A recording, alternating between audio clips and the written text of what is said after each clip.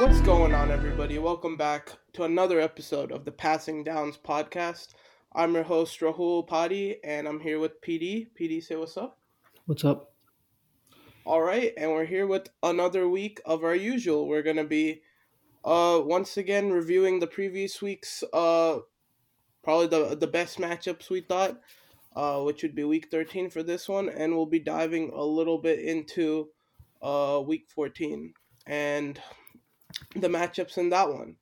And well, with that being said, I'll get right started with uh Jalen Hurts, who in this one against the Titans, he quieted some of the people calling him a potential fraud over the last few weeks, and the team in general kind of quieted that talk in this one. Because against a pretty elite defense in Tennessee, he put up pretty good stats, going 29 for 39, passing for 380 yards and three touchdowns, with another 12 yards and another touchdown on the ground. And after kind of killing a team with his legs in the last week where we saw Hurts, we saw him kind of come back and just show off that he does still have that elite arm, and he just absolutely shredded this defense. And jumping into the game, that first drive, Hurts did a great job of kind of just continuously hitting the Titans with what seemed to be a weak point early in this game. They seemed to just want to give up the sideline, so Hurts just kept hitting them with quick out routes and longer developing corner routes to both AJ Brown and Devontae Smith, and got them downfield pretty easily because the receivers just were eating up those one-on-one coverages, which we'll see a lot of in this one. And then this drive, he capped off with a massive play. It was a deep 40-yard strike to Smith on a post route. It seemed to open up because Hurts kept attacking the edge of the field that they dropped to like a cover two, and then Smith was just able to burn them on a post route, and he was wide open over the middle. So just a great job by Hurts, just having IQ there. Hitting one area, hitting the defense where it hurts one way, and then once they adjust, just immediately striking back with something completely different. And with Hurts' improvements in the passing game this year, we see a lot more of that. And even though the ball was a bit underthrown, it was enough for Smith to catch it in stride still and get another yard or two to get in for the end zone for a touchdown. Later in that quarter, we see Hurts make a rare mistake on accuracy, where on a 3rd and 5, he has Devontae Smith open on an out route, but just underthrows it, and this gets the Eagles off the field. It's a pretty easy throw here, and it's something he's got to make, but was a rare mistake from him in this one. Late in the first, he continues with his amazing play where the Eagles just moved to beating the Titans defense with a bunch of in-breaking routes, where earlier they were just hitting them with a bunch of out-breaking routes. And here Hurts just puts the ball on the money over and over again, and the Titans just aren't able to guard the Eagles receivers one-on-one. And the fact that AJ Brown and Smith were getting so much separation in this game definitely made Hurts' job a lot easier, but he still did his part in just getting the ball to them on the money. And this drive was capped off with another massive touchdown. And this was a 40-yard bomb, which with AJ Brown, and AJ Brown's defender was literally falls over on this one. There's really no other way to describe it. There was a double move, and there was a bit of contact between AJ Brown and the DB. Yeah, a The bit, a ref, bit. yeah, it kind of looked like AJ Brown kind of just trucks him over, and they miss a call. But nonetheless, he was wide open with no one around him for like 30 yards, and it was an easy pitch and catch for a touchdown. Hurts just did what he had to do there. Early in the second quarter, we see another rare Hurts mistake because he fumbles here. And he did something here that something both me and PD have talked about quite a lot with him this season, where all the game up to this point, he was doing a good job of staying in the pocket. And honestly, it wasn't that hard of a task because his offensive line had been blocking incredibly. But here on a 3rd and 14, he decided to just abandon the pocket too early, and while doing so, he didn't really stay aware of his surroundings. And while just stumbling around, he gets hit from behind and fumbles. And he's kind of lucky his own lineman recovers it, but he's just got to have better pocket awareness here and not even leave the pocket too early in the first place to avoid these sort of mistakes. Later in this quarter, though, the Eagles on another drive just run a bunch of RPOs, and Hertz does a fantastic job of just reading the defense and throwing it and handing it off based off when necessary. And this kind of just goes to show how good this Eagles offense is because they pretty much just did this one concept, so to speak, the entire length of the field and are still able to just get downfield. I was capped off by a 2 yard design run QB power by Hertz, and he just waltzed in for an easy touchdown. So a pretty good half from him, aside from those few mistakes I said, but ultimately he gets lucky on that fumble, so overall it doesn't affect them in real life, but definitely hurts something Hurts has to work on. Early in the third, though, the Eagles' offense takes a bit of another different approach, and in this one we see them what I'd like to call kind of setting up a big punch, because they start the drive with a bunch of small drops and quick throws where Hurts just finds the open guy and lays it on the money quick. Every throw was within a few seconds of the ball being snapped. And then when the Titans D kind of adjusts, creeps up, we see them take the power punch, and Hertz just launches it downfield to AJB, 30 yards downfield on a go route. And this was probably one of my favorite throws from Hertz all day because Brown has literally no space because the DB is kind of literally wrapping his arms around AJ Brown. But Hertz still puts the ball right on the money and allows AJB to catch it like it's really nothing. Perfect accuracy and ball placement there. Uh, in the middle of the third quarter, Hertz probably has his best throw of the day, in my opinion, because on another go route on a 3rd and 12, Hertz launches it like 50 yards downfield to Smitty and puts it perfectly on his back shoulder while he's in stride to give him a chance to make a play. Unfortunately, the DB also does a great job in this one, and he's in great coverage and makes this a really hard play for Smith to come down with the ball, and he just can't bring it in. But regardless, it's a great throw from Hertz and something that just won't show up on the stat sheet. Late in the third quarter, Hertz does a great job once again on attacking that AJ Brown matchup, which he pretty much had been doing all day, but you saw it a lot in this drive because there's like 4 or 5 connections on this one where he just snapped the ball and threw it right to AJ Brown. They had one big gain over the middle to the tight end, and ultimately it led to another score where they ran it in. The Eagles end up finishing this game kind of running the clock out, as we see a lot from them this season, because a lot of their games have gotten out of hand pretty quickly. And just another fantastic performance from Hurts. He's got to clean up a couple of mistakes here and there, but nothing major in my opinion, except for that pocket problem that we've been talking about quite a bit. And more importantly, this was an offensive play calling masterclass from the Eagles too, because all season they have a lot of mismatches on the field at all time, and they're absolutely abusing them. Yeah, I mean, I agree with everything that you said there. I will say, I think that the play calling was great last year too, even when they didn't have these kinds of huge mismatches. Uh huh. But yeah, I mean, Hurts, despite the fumble, still a strong game, and yeah, just continuing to add to his case as a really amazing quarterback this year, and looking forward to seeing what he does next week.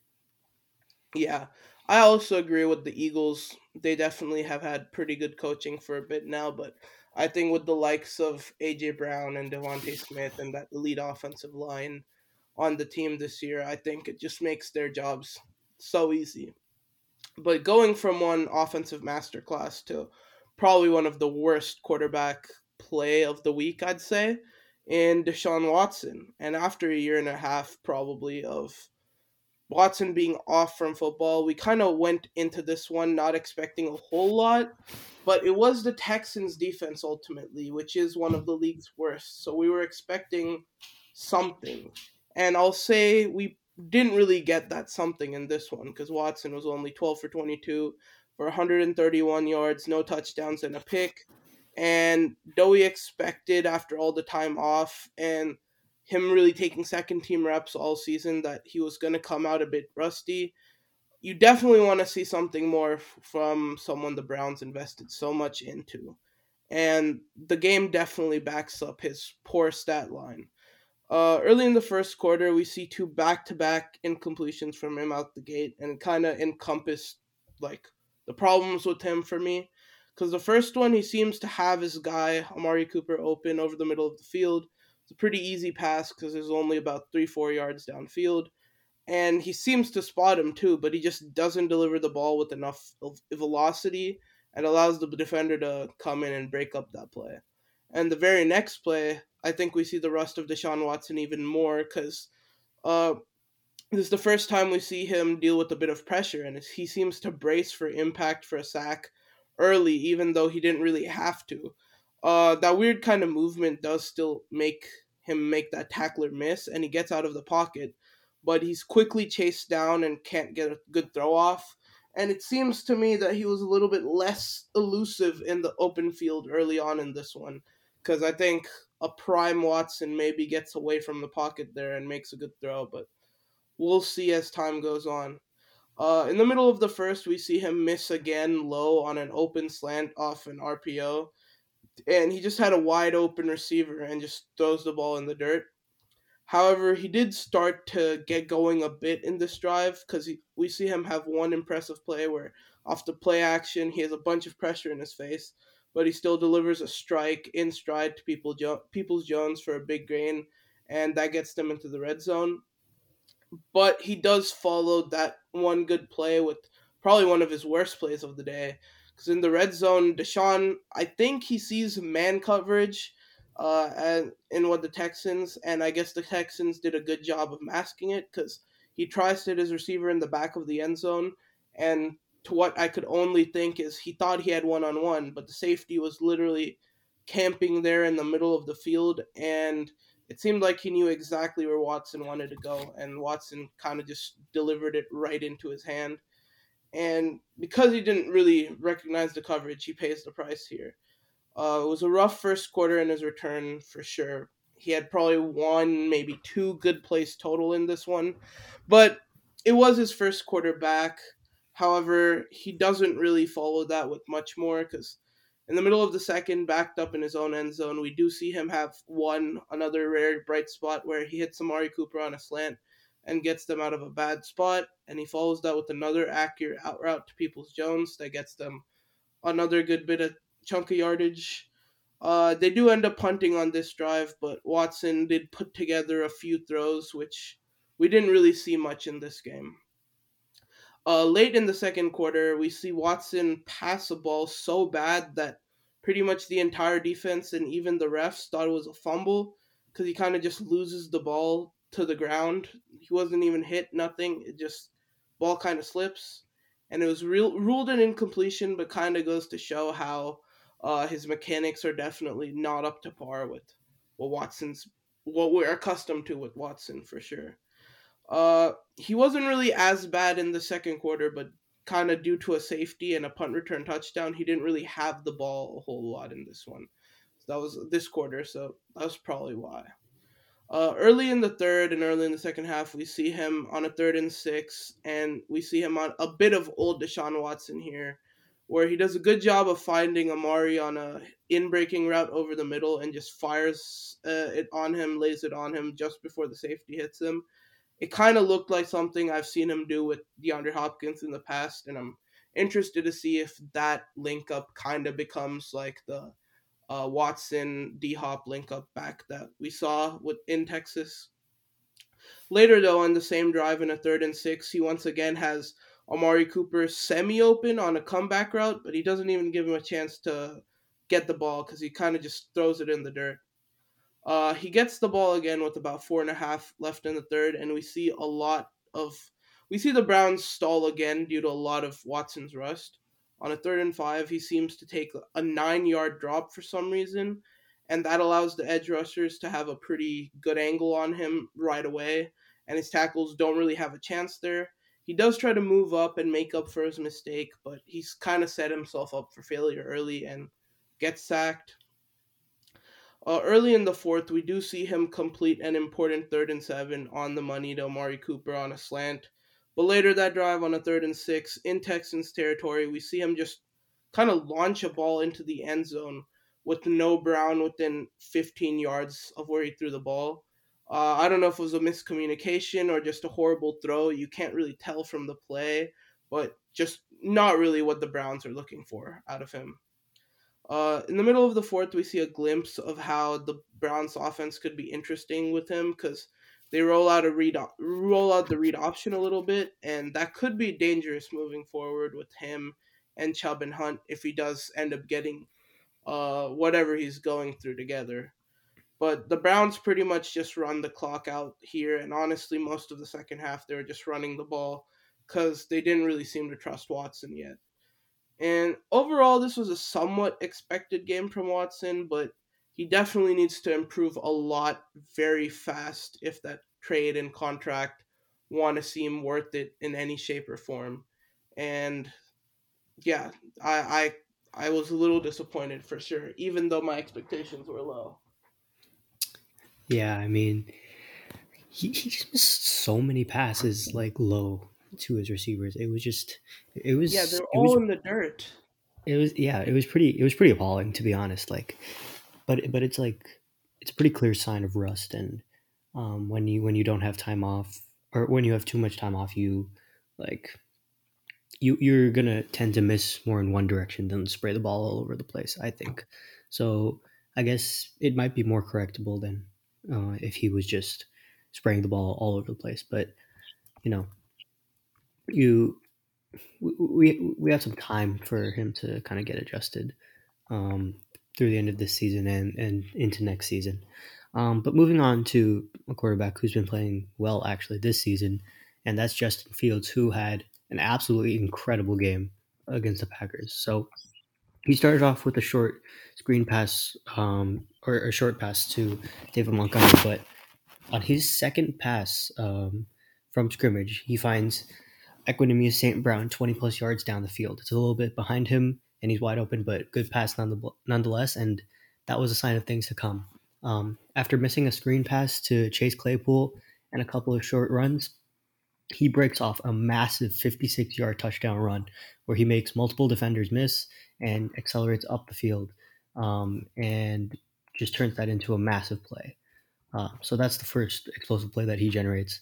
Um, we move into the second quarter, and he hits a short pass, then misses one, misses a pretty easy one, I think, to Claypool, and then we get a couple of nice passes down the middle of the field, where I think he showed nice arm strength and decent timing to push the ball to Chase Claypool, and then we have an absolutely massive throw where Fields just rolls out of the pocket, or not rolls out of the pocket, stays in the pocket, and this one avoids some pressure and just absolutely launches it to St. Brown, 45 yards down the field, and it's absolutely on the money.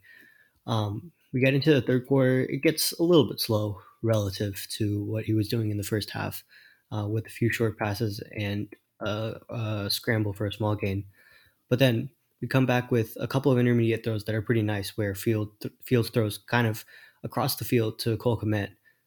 It's a little high, but a difficult throw nonetheless.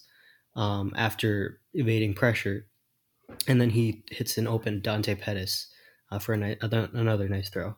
And then he makes another really great throw where he does bail early from the pocket on this one, but he just absolutely launches it to N'Keal Harry on a back shoulder in a very tight window, and that ball is placed perfectly.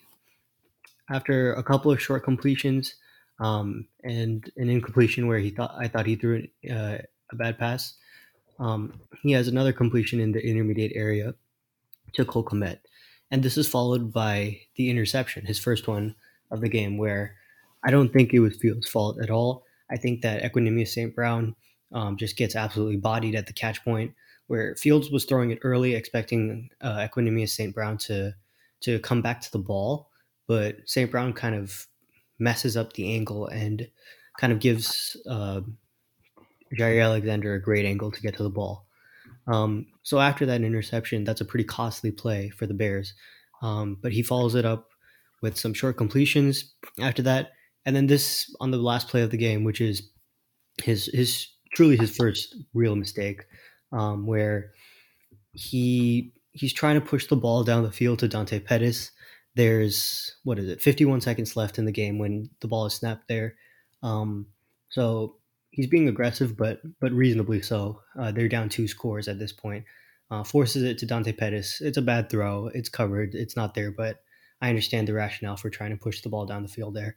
And that's the only thing that's really preventing him from having probably the best game of the year, in my opinion. So a bunch of explosive plays. I would say five or so explosive plays generated by Fields, and four of them are like massive 50-yard type plays. So this game was pretty incredible for Fields. Showed kind of, I would say, his potential in terms of generating the explosive plays, and he didn't put the ball in harm's way. And something that really put a smile on my face: zero sacks in this game. That was really impressive for Yeah. me, um, especially like in the sense of the Bears' offensive line, because we know that they were awful at the beginning of the year, and they've made massive improvements. And Fields is kind of starting to show his full potential here, playing like we said.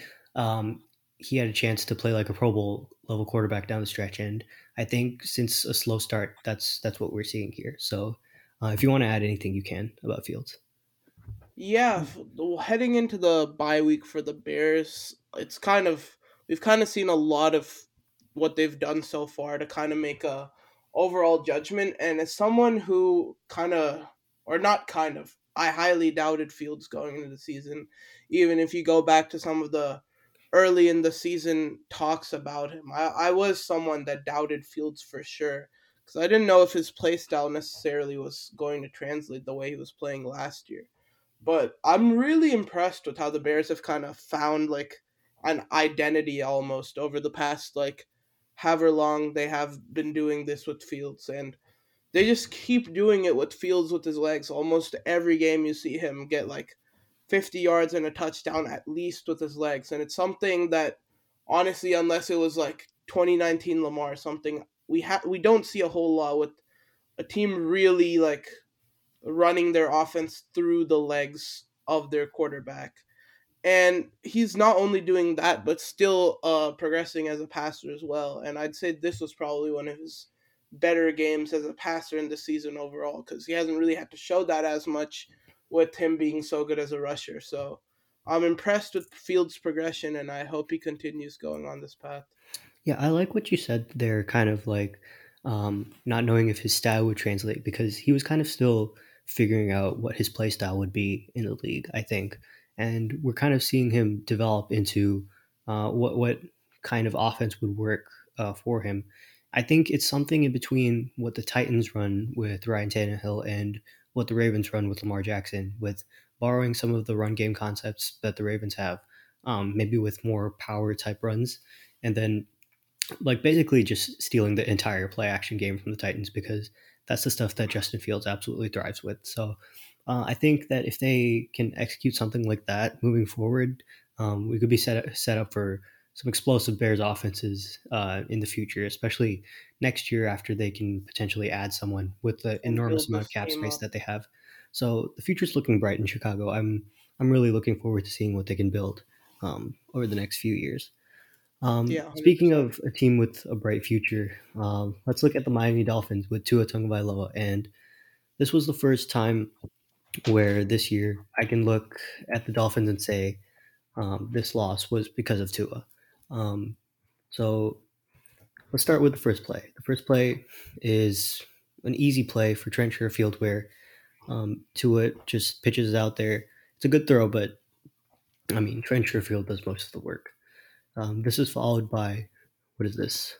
One, two, three, four, five straight incompletions, and he just looks kind of off. And none of them are really thrown on the money.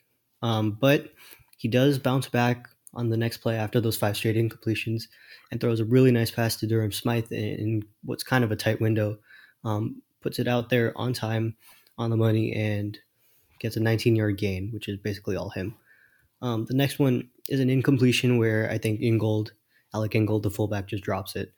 Um, the one after that, a nice pass to Tyreek Hill. He's wide open, but good throw nonetheless. And then we followed this up with a few completions moving into the middle of the second quarter, where Tua takes his first sack, and I think this one was Tua's fault. Um, Moving on from that sack, it's just a string of misses with one completion in the middle. So the first incompletion, he just completely overthrows Jalen Waddle. He's like 5, 6, maybe 7 yards overthrown out of bounds. And then the next one, what is it? Jeff Wilson is wide open, but he throws it a little bit high and a little bit behind him, 18 yards down the field. That should have been a touchdown, I think. Um, the next one, the next one is not really his fault. It's a miscommunication between him and Craycraft. But then he does come back to Craycraft. The next play trusts him and hits him 17 yards down the field. The next one to Tyreek Hill. He's open again, and it's a little bit high for him. And that's another miss. That's to his fault. And the last play of the quarter is a sack, which I don't think was his fault. Moving into the third quarter, it started to look a little bit better, where he hit a really nice throw with great timing to Hill, 20 yards down the field.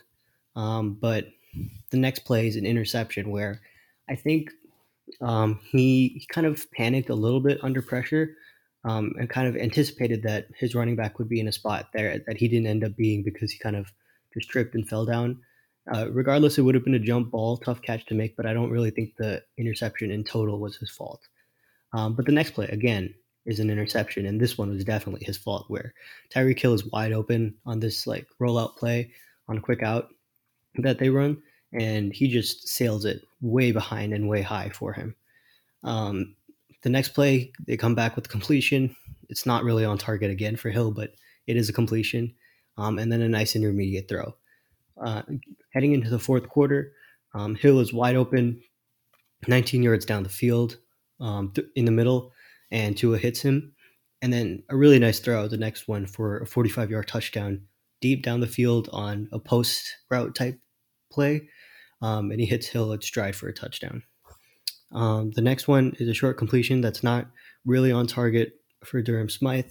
And then the next one is a drop by Trent Sherfield, where he's open. Tua puts it low in a way to protect him from the hit, and he just can't come up with the catch.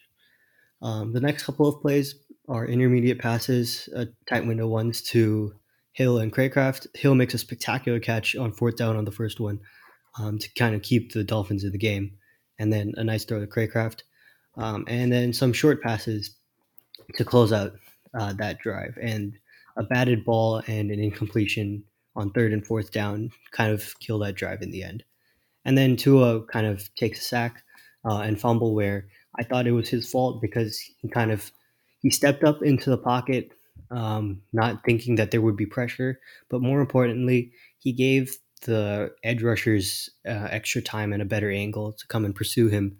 And I think that kind of makes the fumble Tua's fault because he could have gotten the throw out there if he really wanted to, but he doesn't have like that type of off-platform arm ability to just make things happen. And so I think that's kind of what limited him there. But I wanted to look a little bit deeper into um, kind of like the narrative that's coming around from this game. And I don't think that what happened this game is an indication of things to come. So I looked at every single incompletion or interception that Tua threw. And if we filter all the incompletions, we can see that out of all of them, four of the incompletions that Tua threw in the entire game out of the 14 are plays where he's under pressure. And then if we filter by plays under pressure instead of plays that Tua threw an incompletion, we can see that he's not really struggling there either. So what really happened this game is just that Tua just missed throws that he normally makes. Like I see some narratives by NFL media writers where they're like the Dolphins were pushed out of their comfort zone by the Niners, and Tua got a little jumpy in the pocket, or his pocket presence showed up this game where it wasn't very good. But I don't think I see that at all. I just see a quarterback who is missing throws that he normally makes. And the analogy that came up to my mind was like Like if Clay Thompson shot like 3 for 13 on threes in a random game, you're not gonna come up and say that Clay Thompson was locked down. You're just gonna say, "Oh, well, he had a bad game. He'll be fine next game." So that's kind of what I think happened, and I think that the long term projections of what's happening from this game are a little bit excessive. But Tua could have definitely played better, and I also want to say I think that if they played this game again, the Dolphins would probably steamroll the 49ers defense. I don't think that the Niners defense has the bodies to match up with the Dolphins, like some people projected going into the game and are kind of narrativizing right now. I think that um, the Dolphins' weaponry and system are way too powerful, and Tua's eyes are way too tricky to take advantage of him like that. So if the ball placement was a little bit better in this game, we would be talking about a totally different story. And yeah, I went on a little bit of a rant there, but you can respond however you want. All good. First, I want to say in 2022, if you're comparing Tua to Clay Thompson, you're not quite defending him. So there's one thing Not for sure. Yeah, not current Clay Thompson. No, I mean I assumed it was prime Clay Thompson, but you got to look at the context here. yeah, yeah. You're right in there with the media writers talking about Clay Okay, Thompson. okay. But I will say I agree with the point that this wasn't necessarily Niners disrupting this amazing the Niners defense disrupting this amazing Dolphins offense, and they just can't keep up with what the Niners had to give. Because as a Niners fan who watched this whole game, I can say that Mike McDaniel pretty much got whatever he wanted. I'd say most of that first half in terms of the receivers he wanted to get open and the kind of just the results he wanted to get out of what he was running. And Tua just simply wasn't hitting his throws, and it wasn't necessarily the Niners defense getting to him in that first half, or just him getting pounded by a bunch of pressure that he couldn't do what he wanted to do. It was literally him missing throws that everyone expected him to make, including me. Uh, Pretty much every Niners fan I watched this game with were kind of just happy and grateful that Tua gave us so many chances in this one. Uh, like I think PD said it early in his review of Tua, but he was just off. Like that's the only way to put it. Tua was completely off in this one, and uh, I don't know what someone who's as accurate as him. It's something we haven't seen before. But I'm glad it happened in this week. But one thing I will say is, uh, if they were to run this back, I definitely don't think the Dolphins would just steamroll the Niners. I do think they did exactly what they wanted in the first half, but I think a lot of the reason why the Niners defense was so successful in the second half was also because of the adjustments we made. Because just like the we're not really able to keep up with the Dolphins' skill positions, we kind of figured out that the Dolphins absolutely cannot compete with our defensive line. And I know with their left tackle, his name slipping my mind right now, Armstead, coming yeah. back. Armstead, with him coming back, that offensive line will be much improved. But that was still, I think, the second or third worst offensive line in the league. They absolutely could not hold Bosa, and it wasn't really just Bosa. The reason Bosa was getting making so many plays was because everyone else was winning their one on ones as well, and they just simply couldn't double Bosa. I don't think they can have a lot of those longer developing plays where they just take shots and burn defenses against this defense because of how much disruption the Niners are able to cause in that second half. Yes, we probably won't blow them out, and we won't get as nearly as many turnovers in the if we were to ever match up with them again. But I do think the Niners defense should get a good bit of credit for what they did in that one. It wasn't just that Tua was completely off, but it wasn't only that. I would say that. It's I don't think it's a feeling of me with like the Niners defense. I just think that the Dolphins offense are like a level above what any defense can do right now, I think. And I That's feel true. like I feel like what is it? 2 weeks from now, there's the Bills matchup, right? And I feel like if there's no like inclement weather or something that would like totally like destroy the Dolphins' way of playing offense, I think that that matchup should show people how good this Dolphins offense really is. I mean, one thing we'll always see in football is good offenses will almost always beat good defenses Yeah. unless that good defense is absolutely Hall of Fame level elite. So I do agree that the Dolphins defense wouldn't quite struggle against any defense really in the NFL currently, but I do think the Niners also have some matchups that they can expose as well that they saw in this one. But luckily, this most likely won't be a matchup again. I would be very surprised if these two teams met in the Super Bowl. And a huge reason for why is something I'll get into right now is the Jimmy Garoppolo injury.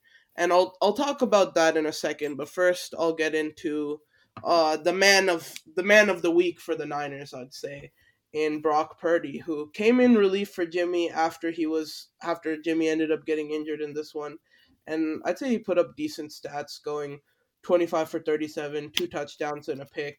From outside perspective, a third stringer coming in doing that looks pretty good. And he picked up his play towards the end of this game, but he certainly isn't the quarterback Jimmy G is, or even necessarily a starting caliber quarterback as of right now. We'll see moving forward if teams are able to adjust and like expose him, or will he just be enough to hold up this extremely talented roster? But getting into the game, he comes in the middle of the first after the very first drive of the game. Jimmy G goes down with an injury, and he starts by not really doing a whole lot.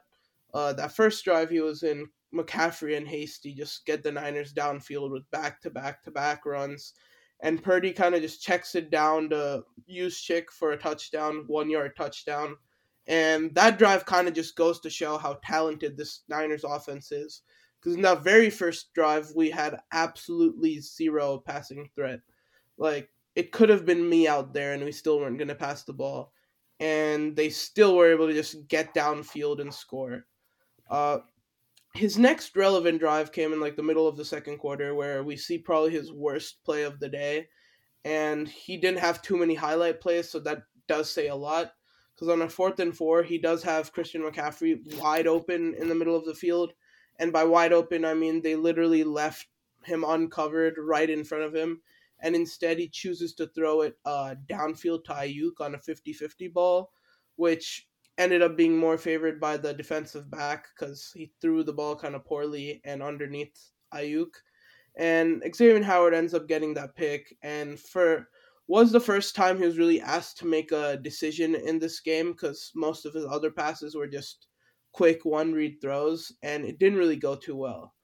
But late in the second quarter, we kind of see Purdy start to settle in, because he does hit CMC for like a 7 yard gain and a first, and then he follows that with probably one of his best plays of the day, and a really good play overall, because he fires an absolute laser to Kittle over the middle when the Dolphins sent a lot of pressure, and like they sent like seven, and he had like two guys right in his face, and he just gets rid of the ball immediately, and it was, I think the ball to throw time was maybe less than a second, and he hits Kittle on the money still. After another quick completion to Juan Jennings, who turned the that completion upfield and got a bunch of yards, he hits CMC again for a screen that got about 20, and this gets the Niners inside the 5 yard line. And here, Purdy just makes the right play and flips it to an open Christian McCaffrey, who walks in for an easy touchdown, because for whatever reason, the Dolphins choose to not guard him there. It was a solid drive to end the half, and kind of just shows that maybe the Niners could do something with Purdy there, because even without putting a whole lot of pressure on him, they were able to drive downfield once again. Early in the third quarter, we see Purdy once again show some anticipation rather than kind of just throwing to open guys, which he was doing all first half. He throws the ball over the middle of the field to a spot and allows Debo to break in and get there and catch it right before the DB gets there for a first. And this is kind of a normal for an in-breaking route in the NFL, but because it's Brock Purdy, it's a third stringer, I'm still slightly impressed, because he was kind of just thrown in. It is an average NFL throw, but that's not what I was expecting out of him, and that impressed me. Later on a 3rd and 1, we see Purdy even play make, which something again I didn't expect out of him at all. Because we see the play break down on this one, and he's forced to just run out of the pocket, right? Chased down by 2, 3 defensive linemen, but he keeps his eyes downfield and hits Debo running right towards the sideline for 10 yards and a first. And just once again, great job while looking upfield while under duress, and something I didn't expect out of him. He did it again on a 3rd and 3 where the pressure gets to him immediately, and he kind of just turns around and flushes out the pocket left immediately and hits CMC in the flats. CMC doesn't end up getting the first because he gets tackled immediately, but again, great play by Purdy to do exactly what he needed to do because he finds his open man despite a ton of pressure and gives him a chance at the first down. And like I said, CMC gets tackled. There was a 4th and 1, and Purdy on a QB sneak gets stuffed pretty much immediately by the Dolphins' defensive line. But we see him keep his legs moving, and on a second effort, he drags a linebacker over the line to gain and gets a first. And yeah, he just shows incredible heart there. That's something I wouldn't have expected out of many quarterbacks, really. But he literally dragged the defensive lineman over the line of the game, even though he was stuffed maybe a yard behind, maybe even the line of scrimmage. He gets the ball back late in the 3rd quarter after a 2 interception. And here, even though we get the ball deep in Dolphins territory, he kind of unnecessarily checks it down to McCaffrey on a 3rd and 5 way too early. I think it was kind of just him panicking and making a decision so that he didn't end up getting sacked or do something even more dumb. But that's something he definitely has to clean up because he can't just panic and check it down whenever he feels like it. And that ends up leading to a field goal. Early in the 4th quarter on a 3rd and 1, we see another good play from Purdy. He finds Samuel on a very tight window throw with linebackers on either side of Debo, and he fires it with enough velocity to get it to Debo, and not only just get the first, but he turns upfield and picks up another 5. However, on a 3rd and 4 later that drive, we see more of the negative Purdy side where Jennings has a lot of space running upfield because he destroys his defensive back, and for whatever reason, Purdy throws the ball in that direction, but nowhere near Jennings. It kind of just goes to the sideline, and I'm not sure if it was a miscommunication or just a really, really dumb play by Purdy. In the middle of the 4th quarter, on a 3rd and 1, off a play action, we see Purdy do a great job of finding Kittle in the flats and pick up a first down. It wasn't the biggest highlight play, but it was very integral in this win. It kind of goes to show that maybe Purdy will be able to do like the little things here and there to maybe push the Niners over the hump for these wins sometimes. And ultimately, that was it with Purdy. That Bosa strip sack ends the game. And overall, as of right now, Purdy really isn't a great NFL quarterback. He's not a starting caliber NFL quarterback as of right now, for sure. I hope he proves me wrong in the coming weeks, but based off this game, that's definitely the takeaway. But I think more importantly is the more important for the Niners overall is kind of the results of this one. Because even though the Dolphins weren't in at their A game, they still were able to beat a pretty good, are probably one of the best teams in the NFL with a third string quarterback who was just thrown in the middle of the game, not really expecting to play. And it does go to show how elite the Niners roster is. I don't know if that necessarily bodes well for the future, if that means they'll be able to replicate this, because a lot did have to go the Niners' way for this game to end up the way it did. But regardless, with Purdy, they were able to steamroll a very good Dolphins team, and that's something very exciting for us Niner fans. Yeah, I totally agree. I still look at the Niners as a dangerous team, even with Brock Purdy, even though their ceiling is probably more limited with a worse quarterback. Yeah, it's definitely capped, but I think everyone knows that, and this really shows it even more that Jimmy G wasn't the one really orchestrating this offense and wasn't the reason this team was successful. He was kind of I just the guy getting everyone the ball, and obviously not to the extent of Purdy. Like, yeah, Jimmy G is significantly better and played his role for sure, but I think someone like Purdy can still run this offense because it doesn't ask for a whole lot from the quarterback. I want to put a bookmark in that because I think I think Jimmy G is a good quarterback, and the I don't think it's easy to find a good quarterback who you can just drop in Kyle Shanahan's system and you just expect like results. I think there's a very specific archetype of quarterback. Think of like Jimmy G. Think of like a Kirk Cousins, where you just Yeah, I drop them love in Kirk Cousins. and you expect them to just fit that scheme because that's what they're good at. Think of maybe Ryan Tannehill too. Um, yeah, Think of Brock Purdy. think of Brock Purdy. Yeah, yeah. Hopefully, for the sake of Niners fans. I really Anyway, hope so. moving on to the game of the week with the Bengals and the Chiefs. I'll be looking at both quarterbacks in this one, but starting off with the winning quarterback in Joe Burrow. The I'm going winner. to sound repetitive if I go through every play in this one, like I've been for the other quarterbacks. So I'm just going to quickly go through the big plays because basically everything else is short completions underneath because the Chiefs were just very content to sit in cover two and cover four and let Joe Burrow work underneath, and he did.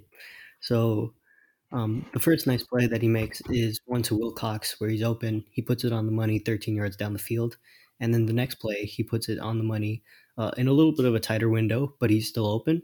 And 17 yards down the field, Tyler Boyd makes the catch. We finish up with a couple of scrambles.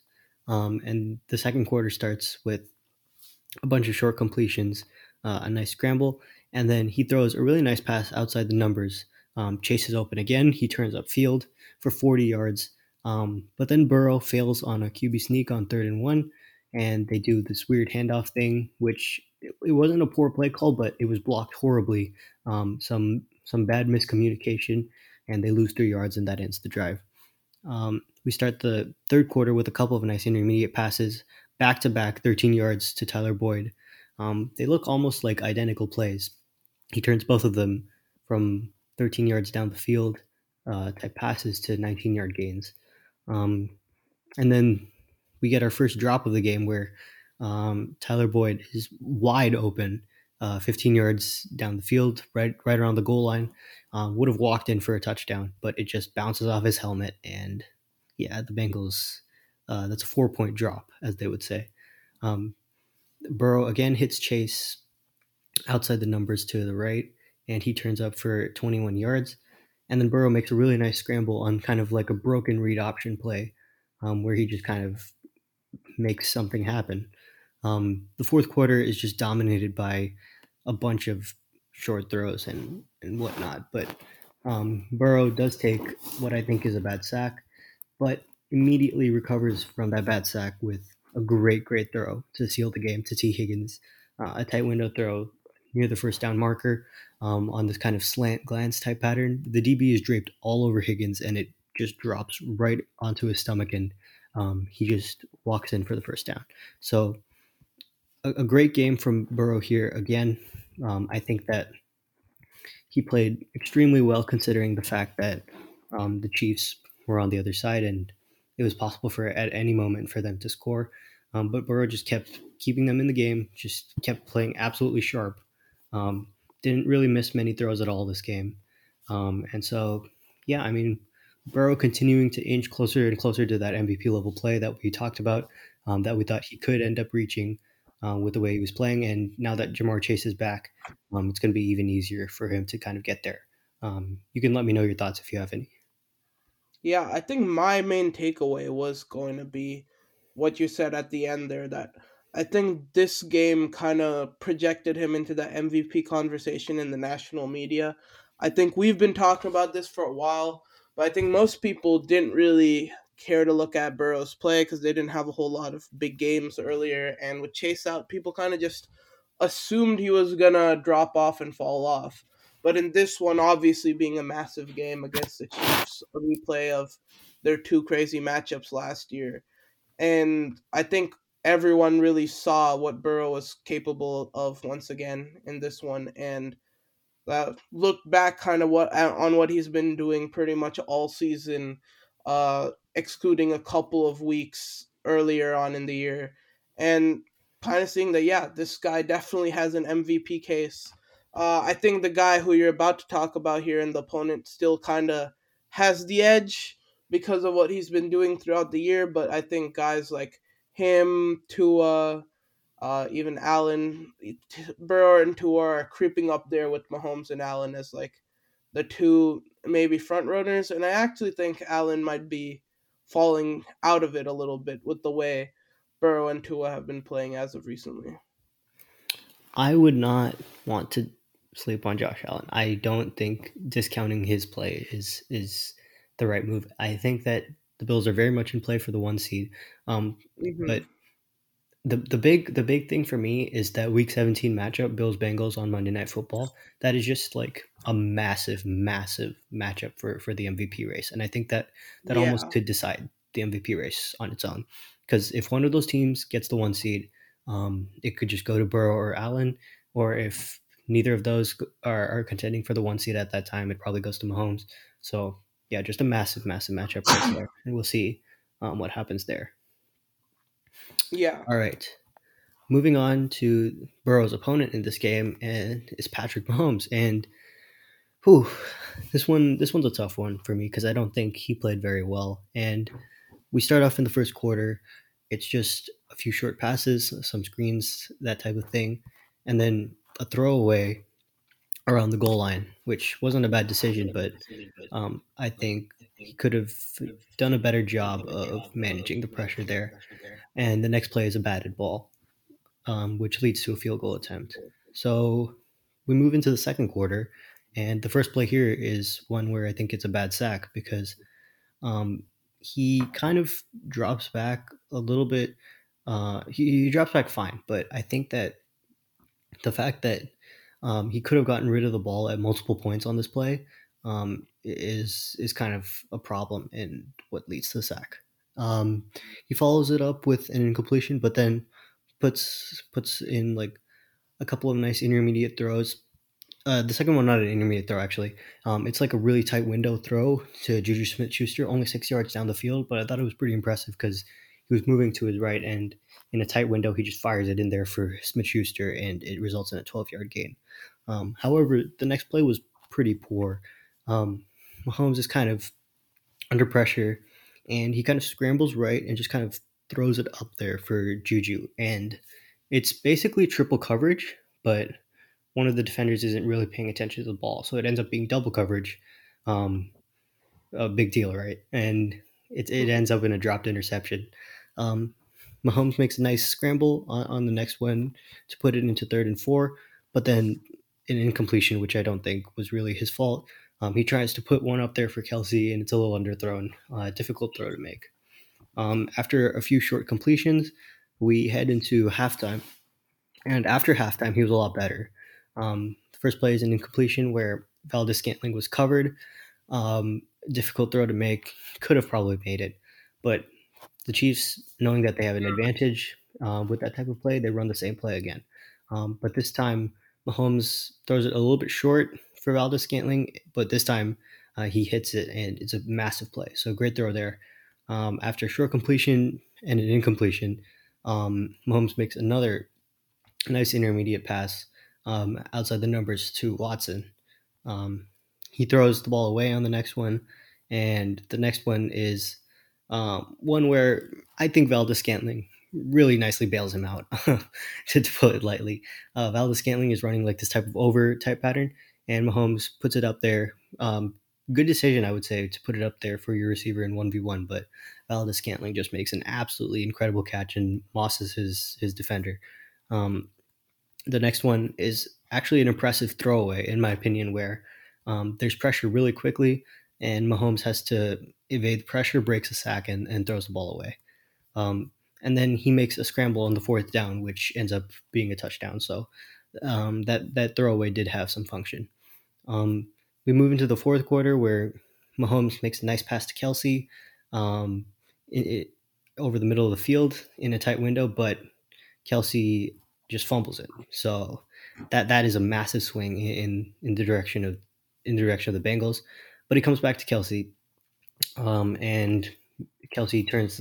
his trust into 19 yards in the next couple of plays. Next one is an incompletion where Mahomes didn't really have a chance, and then Mahomes throws a short pass to McKinnon, um, which results in a 7 yard gain and takes a sack on a third down. Where I thought that he had a chance to throw the ball away, but it's only a 2 yard sack, so it's not that big of a deal. So all of that put together, after Mahomes doesn't really get a chance because Andy Reid elects to go for the field goal, all of that put together means that Mahomes had a pretty average game. Um, the dropped interception that he had, where he just chucked it up into double coverage, and the nice throw that he had to Valdez Scantling essentially kind of cancel out for me, and that just kind of leaves him with a bunch of short throws and a couple of sacks. So, not really a great game for Mahomes. I didn't think he played particularly well. If they played again, I think he would play a much better game. So, yeah, if you have any thoughts on that, you can say them right now. Mahomes, yeah, kind of just doesn't seem to be able to put together a full game versus this Bengals team. There's Yeah, I three agree. games in 2022 where I feel like it's been a tale of two halves for him in every single one of those matchups. And the last two was the first half where he was absolutely incredible in the first half and then just completely melted down in the second one. And we didn't quite see that in this one where there was a complete meltdown, but it was another tale of two halves where Mahomes just wasn't at his best in the first. I think he was significantly better to end the game and almost come back and beat this Bengals team if a couple of things go his way. And I think that saved his just overall game for me how good he was in that second half. I think I would agree with you where this was an average performance compared to the average quarterback, and as a Mahomes performance this season, this definitely has to rank one of his worst. But looking at him overall, I mean, obviously these stats lack context, but looking at the major stats, he's still number one in yards, number one in touchdowns for quarterbacks, pretty low with picks, and first in QBR. I think statistically, he's still looking very good despite some of these performances. And in my opinion, he's still firmly up there at number one based off what he's done uh, earlier in the season and pretty much mostly every other game other than this one. And there's one or two earlier in the year. But I think this game did kind of put a halt to the tear he's been on in recent memory. Uh, but and Burrow definitely outplayed him in this one. But I still put him up there as like the I guess you could say front runner. However, I do want to see him play better against this Bengals team because the way Burrow's been playing, I think Burrow and the Bengals are definitely here to stay, and that's a hump he's definitely got to get over because he's definitely going to see Burrow again, whether it's in the playoffs, obviously in the regular season, every 4 years, or maybe even more often, depending how the schedulers make it. I think this is going to be this Burrow matchup and the Allen matchup, I think is going to be something the NFL is going to start trying to market a whole lot because it pretty much every single time becomes a classic matchup. Yeah, I think that the narrative last year was like the cover two or the two high safeties thing was the thing that's tripping up the The Chiefs. Mahomes stopper. Yeah, but I think that what it really is more so, and the thing that the Bengals do well is playing tricky coverages where it's whatever you can do, like disguises, new coverages that Mahomes hasn't really seen, just whatever you can do to make him feel uncomfortable. If you continue to just do that over and over again, now it's tough because Mahomes obviously is a very smart player, one of the smartest players probably of all time, but Hmm. whatever you can do to do things that haven't been presented to him when he's done his preparation for the game. I think that's what you have to do, and yeah, the Bengals just keep coming up with those type of plays. Yeah, you do kind of just have to fuck around with his mind and hope he makes a mistake because the only way really to stop Mahomes as of right now, or prime Mahomes in general, is force him into making mistakes, and that's something he definitely does more than a lot of other elite quarterbacks. And he didn't quite do it as much in this one, but we saw him do that a lot in the last two Bengals matchups, which ended ended up losing them those games. And I guess he improved a bit in that regard in this matchup, but yeah, still clearly not enough. But moving on from that matchup, which was a very close one, to another close matchup that, in fact, had a pretty similar score. I think it was only 1 point off between the Seahawks and Rams. And this was a somewhat surprising close game between these two teams, I'd say on paper, because obviously the Seahawks are a significantly better team than the injury riddled Rams. But the Rams always just seem to play the Seahawks well. As a NFC West fan, I've seen the Seahawks and Rams go at it every year twice, and it's always a close matchup. For whatever reason, the Rams always play the Seahawks well. Usually, when the Rams have a good team, they beat the Seahawks. And well, we saw it here where they can still put up a good matchup even with a bad team. But anyways, moving on from that to what we want to talk about here is Geno Smith, who he still put up a great stat line, going 28 for 39, throwing for 367 yards, 3 touchdowns, and a pick. And for the most part, his game film does back up this pretty good stat line. Going into the game, he first touches the field middle of the first quarter, and on his second pass of the entire day, we see him make an incredible play, one of the best plays of the day. The Rams send some extra heat up the middle on this one, and his running back doesn't exactly do the best job of picking it up. But Gino just slides right, completely unbothered, as if there was no one there, showing his poise in the pocket and doesn't allow that to ruin his rhythm at all. He just slides right, steps up, and just finds a wide open Lockett and hits him in stride so he can just turn up field and run 20 for 20 yards and a touchdown. And ultimately, this play wasn't exactly the most difficult throw or most difficult play, but it kind of just goes to show how poised and good pocket awareness he has, because a lot of quarterbacks in that situation would have just taken off because there was two people coming up right in his face. But he did a great job of just maneuvering in the pocket without having to run around and make a whole scene and ruin the timing of the play. And since he did such a good job of that, they were just easily able to beat the broken down coverage and score a touchdown. Early in the second quarter, Gino does a great job of getting the Seahawks away from being very deep in their own territory. And in this play, his center is literally pushed all the way to Gino's face. Like when you pause the play as he throws it, there's literally his center. His center's helmet is quite literally touching his, and he's still able to deliver a strike over the middle to his tight end. Have no idea how he was even able to see that, but great job by him to not only get out of the end zone but get a first. He follows that with another elite throw with pressure all up in his face. He was leaning back, and he still drops it in a dead space that DK happened to find, and allows him to pick up another few yards as well. After another quick completion to Lockett that gets them inside the 10 to the 5 yard line, Gino delivers an absolutely beautiful pass to the back corner of the end zone to a wide open fan, and puts the ball right over a leaping defender. And Gino has really mastered this throw, which a lot of quarterbacks in the NFL struggle with and have for years. That back corner of the end zone throw, he just hits that on the money. I don't know. It's something that I've never seen, because almost every other quarterback, unless you're like a Tom Brady, Peyton Manning, their like success rate on those back corner throws are quite low because it's such a weird part of the end zone. It's hard to get it there, loop it there without any defender making a play on the ball.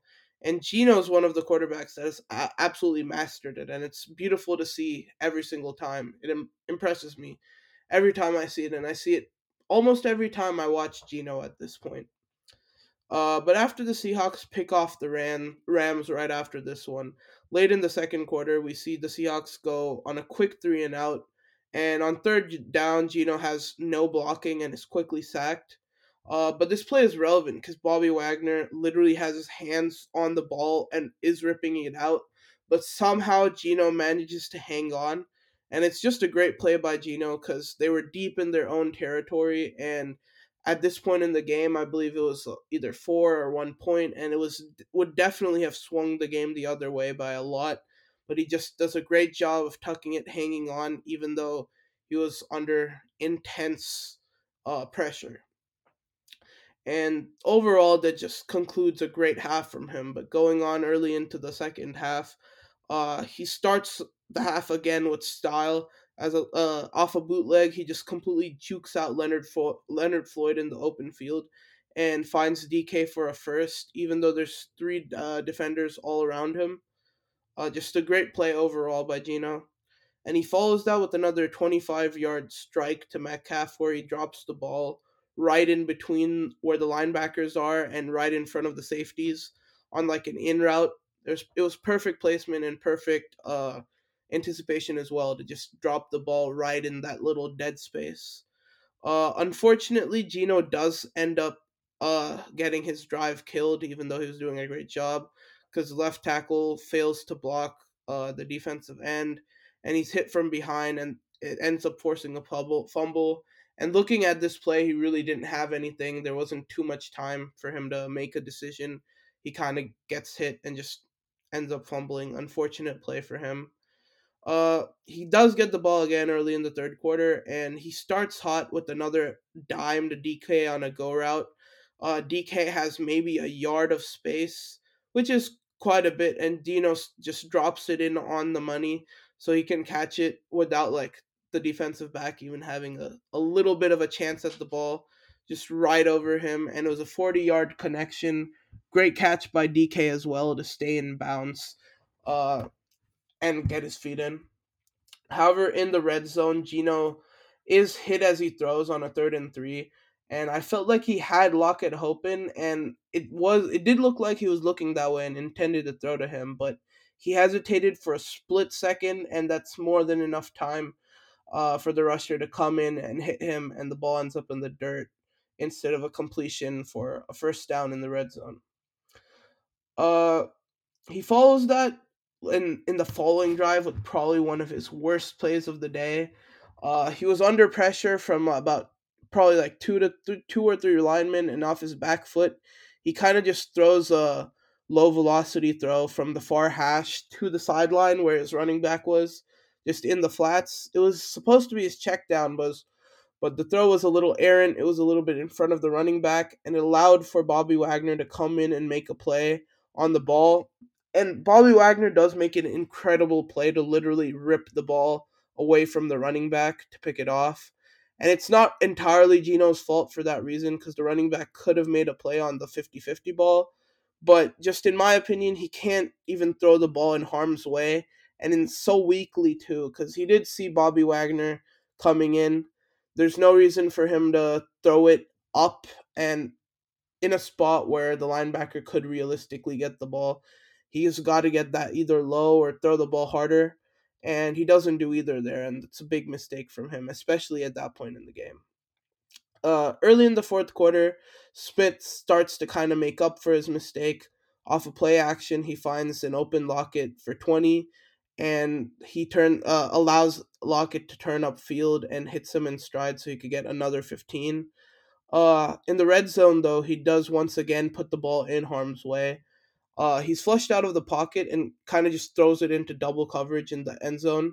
And he's the only reason he's not picked off is because he does miss high a little bit, and the DB's not able to get up and get it.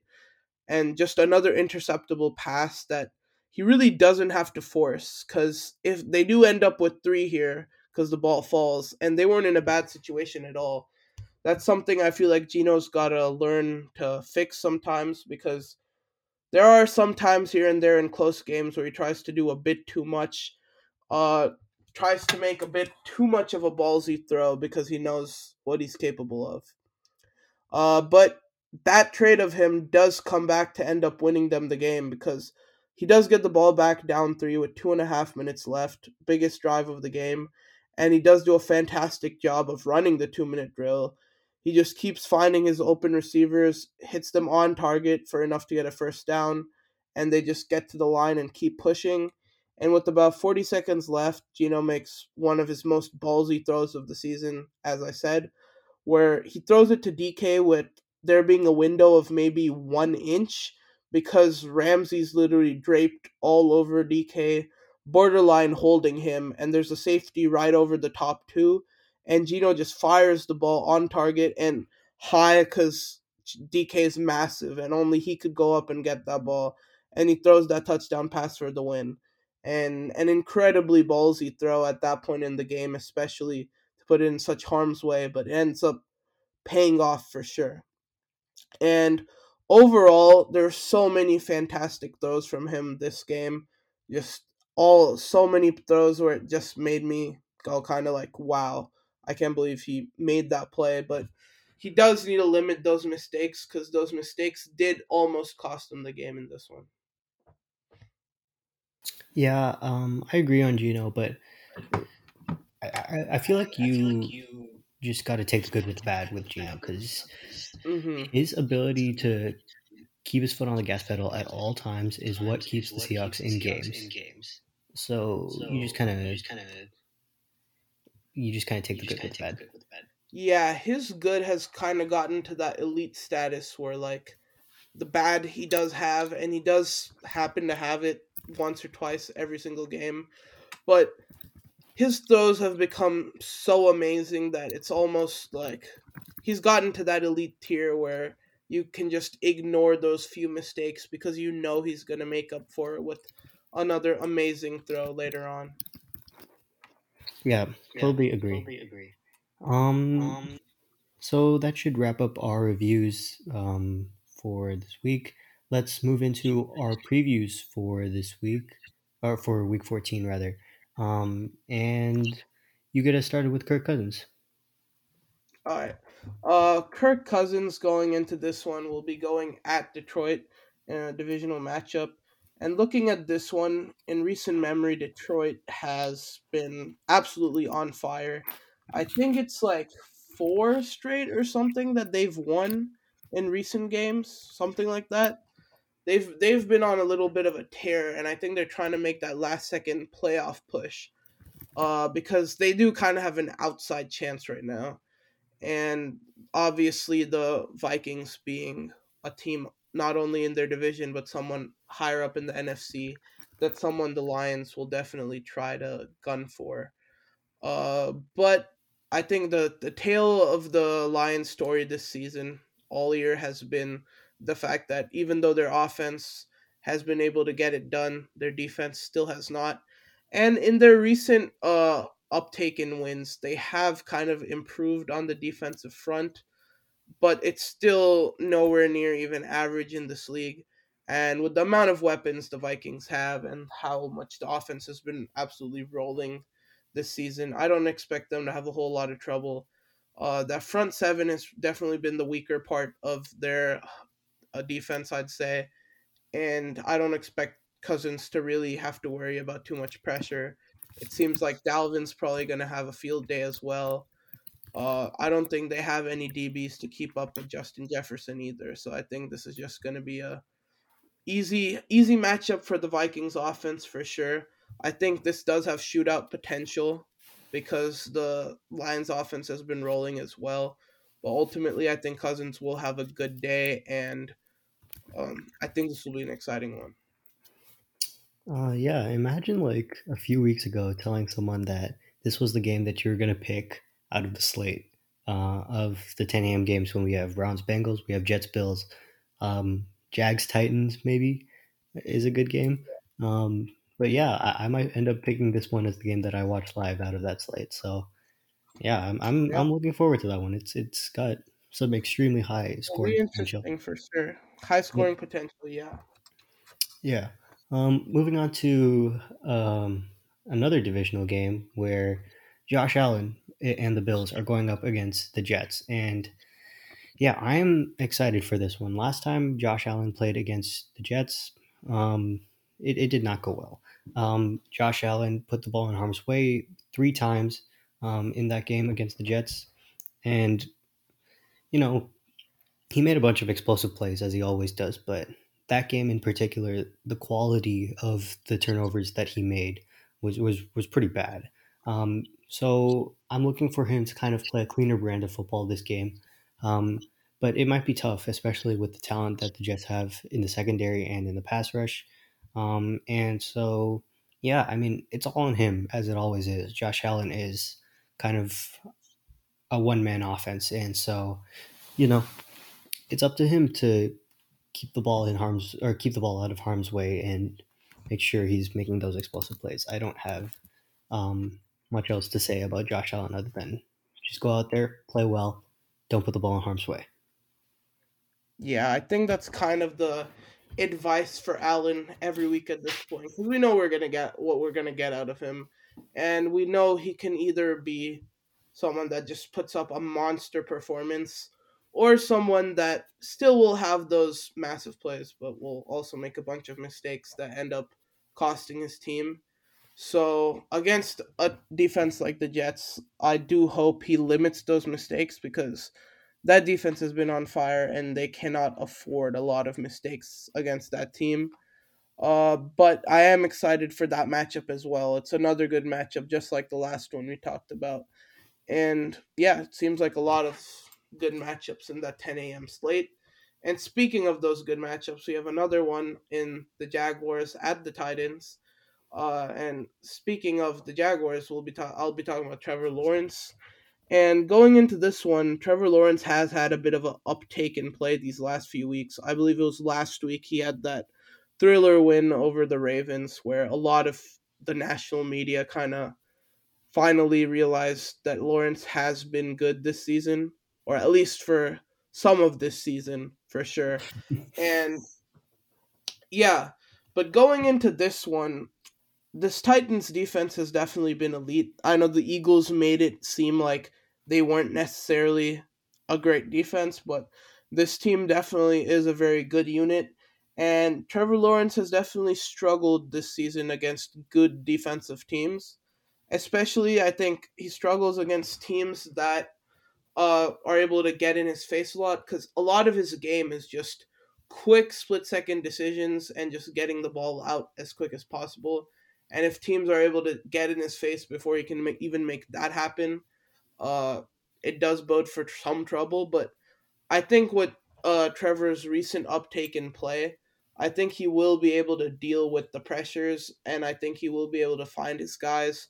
I don't think the Titans' defensive backs are so elite that they'll be able to hold back the Jaguars' off receiver core, which admittedly isn't the best. Uh, Lawrence definitely does not have the best team around him, but I do think it is enough, especially with hopefully a completely healthy ETN being back this week. I know he's dealt with injuries the last week or so. That run game should be a bit better now with him back. And yeah, I think Trevor Lawrence is going to continue with his recent uptake in play. I don't think he'll put up as good stats as previous weeks because obviously this team is much better. They won't even put up as much points, but I do think Lawrence will keep his team in this one against a pretty good Titans team. I think it'll be a back and forth mid scoring matchup if I had to guess. Yeah, agreed with you there. Yeah, Lawrence, not the greatest performance against the Lions. He was all right, but um, yeah, just showing some flashes, and that's kind of what we're looking to see with a young player. He's still very young, so yeah, looking Yeah, and forward to this one. hopefully he continues to show his flashes in this one. And going from one of the younger, more promising quarterbacks in the league to the oldest quarterback and the GOAT, making his return to the Bay Area in this one. I'm sure everyone knows at this point, but Brady is a Bay Area kid who grew up watching the Niners, and he will be coming back to play what is expected to be one of his final games in San Francisco. So that's very poetic and nice. But I don't think the Niners defense is going to necessarily be as poetic and nice to him in this one because I think a lot of what the Bucks offense has struggled with in this season is exactly what the Niners defense excels at.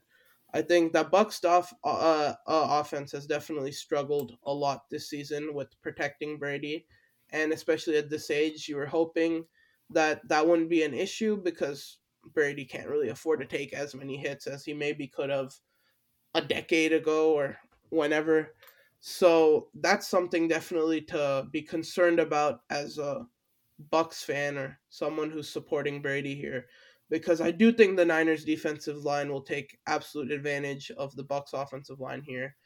Uh, the Bucks supporting cast in terms of receivers and running backs have definitely been nowhere near the level of play they were in the previous few years Brady's been with the Bucks, and I do expect that to continue here as well. I don't think the Niners necessarily have overwhelming talent in the secondary to just shut down guys like Godwin and Evans, etc. But I think it's more just them being not as good as they have been in recent memory. And I think with how elite that linebacking core is, they'll be able to shut down the run as well as any passes to like tight ends. And I think the secondary will be able to do a good job against their two-star receivers. Uh, that this Bucks offense hasn't looked particularly explosive all year, and I expect it to be a lot of the same in this one. Low scoring from them. However, I do think they might still have a chance to maybe pull something off depending on how Purdy plays. This is going to be his first start, his first real game with tape NFL tape on him, so it'll be interesting to see how he responds. But I expect a low scoring one with both teams having a chance to win. And had Jimmy G been playing, I would have expected a steamroll here, but don't expect that anymore. Yeah, agreed with what you said there. Big matchup. Um, Brady's calling card in the past has been that he doesn't really like his play doesn't really drop off against elite defenses. So we'll see how that's aged, I guess. Yeah. All right. Whew, biggest matchup of the week. Justin Herbert against Tua Tagovailoa, or at least that's what it's being billed as. You can get us started Yeah. off with Justin Herbert here. Yeah, and Justin Herbert, as you said, this is going to be one of the biggest matchups of the year for the I say the narrative between Herbert and Tua, which I think the narrative with Burrow, Herbert, Tua, Hurts, them all being in the same draft class. I think there's been a lot of talk with that, and I think the biggest comparison has definitely been Herbert versus Tua.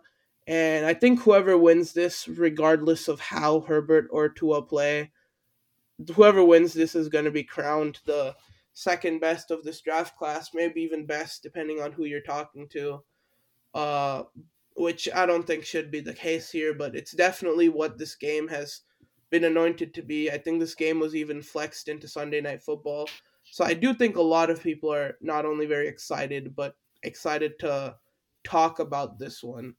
And looking in Herbert's side of this scenario, I think he's definitely got the short end of the stick, of course, in terms of supporting cast and being able to win this one because his defense won't be much help. And I guess he will be having probably his best supporting cast of the year in this one with having Eckler obviously. I think he's expected to have Mike Williams back and Keenan Allen's finally come back. This is probably one of their first games with both Keenan and Mike Williams playing. So I think that should be very helpful to Herbert in this one going up against the pretty good Dolphins defense this season. And one thing the Dolphins do is send a lot of creative blitzes and send a lot of heat in general. And with the Chargers offensive line not being the best, probably one of the worst in the NFL this year, I do think we're going to see a lot of what we've seen all year with Herbert, where he's not really going to have much time to find longer developing plays. And I think he's going to make a lot of quick decisions, a lot of short throws just to get little chunks and get downfield because I just don't expect him to have the time to do much more, which is unfortunate. That Dolphin secondary is pretty good as well, and with an aging wide receiver core, I don't know how much space he'll have from his receivers, so I think he'll do a lot of throwing open in this one. But regardless, I still hope this is ends up being a close game and a shootout. But if it does end up going one way, it'll definitely be in the Dolphins' direction. Yeah, you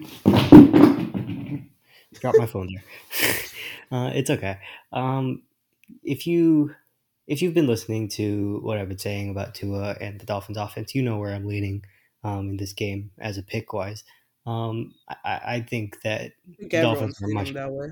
Yeah, the Dolphins are a much better team than the Chargers this year, especially with the health issues. But looking at Tua specifically, there, I mean, there there are a ton of matchups that he can take advantage of. But the ones I want to look at specifically are along the defensive line with the RPO game and the linebacking core for the Chargers. I don't think anyone in the Chargers linebacking core or the Chargers pass rush uh, or the interior line. To be honest, I don't think any of them are like capable of stopping the RPO game of the Dolphins. And then I also don't think that the likes of Asante Samuel Jr. or whoever else the Chargers want to throw at Tyreek Hill are capable of stopping him or even Jalen Waddle. Oh boy. So yeah, yeah. I mean, I'm expecting some fireworks, man. I didn't even think about that. Oh boy. It's. I mean, where's the talent on the Chargers defense? They're all on IR or they haven't played well. It So doesn't exist. It doesn't exist. yeah, this is pretty problematic. Yeah, expect some fireworks from the Dolphins, in my opinion. Yeah, the Dolphins are gonna put up 40. Book it Yeah, right here. that's kind of what I'm thinking. Hopefully, Tua doesn't miss too many throws in the primetime game and ruin his reputation. But moving on to the last game of the week, another primetime game. We have a matchup between Mac Jones and Kyler Murray, and I'll be looking at previewing both of them. And first, we'll start with Mac Jones. The Cardinals' defense has been pretty atrocious this season, outside of a few stretches where Vance Joseph has been pulling miracles, if I might say so myself, where he doesn't really have any talent on that defense, but with some creative blitz calls, with some creative coverage schemes, he can sometimes make up for it. But I think that a heavy dose of the run game with some play action shots should be a great way to deal with this Cardinals defense for Mac Jones. Um, I don't really think that the Cardinals have the secondary talent to even deal with the likes of Hunter Henry and Nelson Aguilar and whoever else and Jacoby Myers, whoever else that they want to put out there, Kendrick Bourne. Um, these are the type of players that the Cardinals will struggle with because they don't really have talent in the secondary. So yeah, the Patriots offense has potential to put up a lot, unless the Cardinals show up, which they could. They're a very inconsistent Yeah. unit. Yeah. It's there's a chance that accidentally happens. But moving on to the other side of the ball, where Kyler Murray is going up against a really tricky defense with the Patriots, and um, I think that it's a little overstated with the thing with Bill Belichick not being able to deal with running quarterbacks. It is a thing because the Patriots like to play kind of sticky type of coverages where they have similar man responsibilities, and that's a great recipe to get diced up by scrambles and run plays. But um, I don't think that Kyler Murray is of the level of runner of like a Lamar Jackson type of guy, where Bill Belichick his type of schemes would have trouble with him. And then I also don't think that the advantage that he has over Cliff Kingsbury as a play caller is enough to be offset by that. So I'm not looking. I'm not thinking that there's going to be a huge advantage for the Cardinals in this game, but I do think they have more talent. I think that Hopkins can beat Jack Jones, Jonathan Jones on the outside, and then I think that maybe Hollywood Brown probably has some trouble with those corners this game, but yeah, if the Cardinals O line can hold up, which it should be able to, they're not too bad of a unit. But that's kind of the variable that I think should decide whether this game is a shootout or a blowout for the Patriots. So hopefully it's a shootout. Hopefully it's a close game. But yeah, it's not really looking like an easy Cardinals win in this one. Yeah. If I My thoughts are the same. I'd go with the Patriots here, mainly because of what you talked about that Cardinals defense. It's absolutely abysmal. Just like with that Chargers defense, I also have a hard time finding the talent on that Cardinals defense. And I think a lot of the Cardinals, not only the defense but in general, has have kind of given up on the season and kind of clocked out. Maybe this is a one game thing, but that's the vibe I got again playing against the Cardinals recently, or when the Niners did.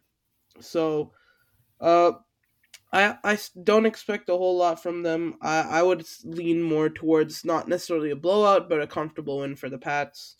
I do think the Cardinals offense will put up a bit of a fight.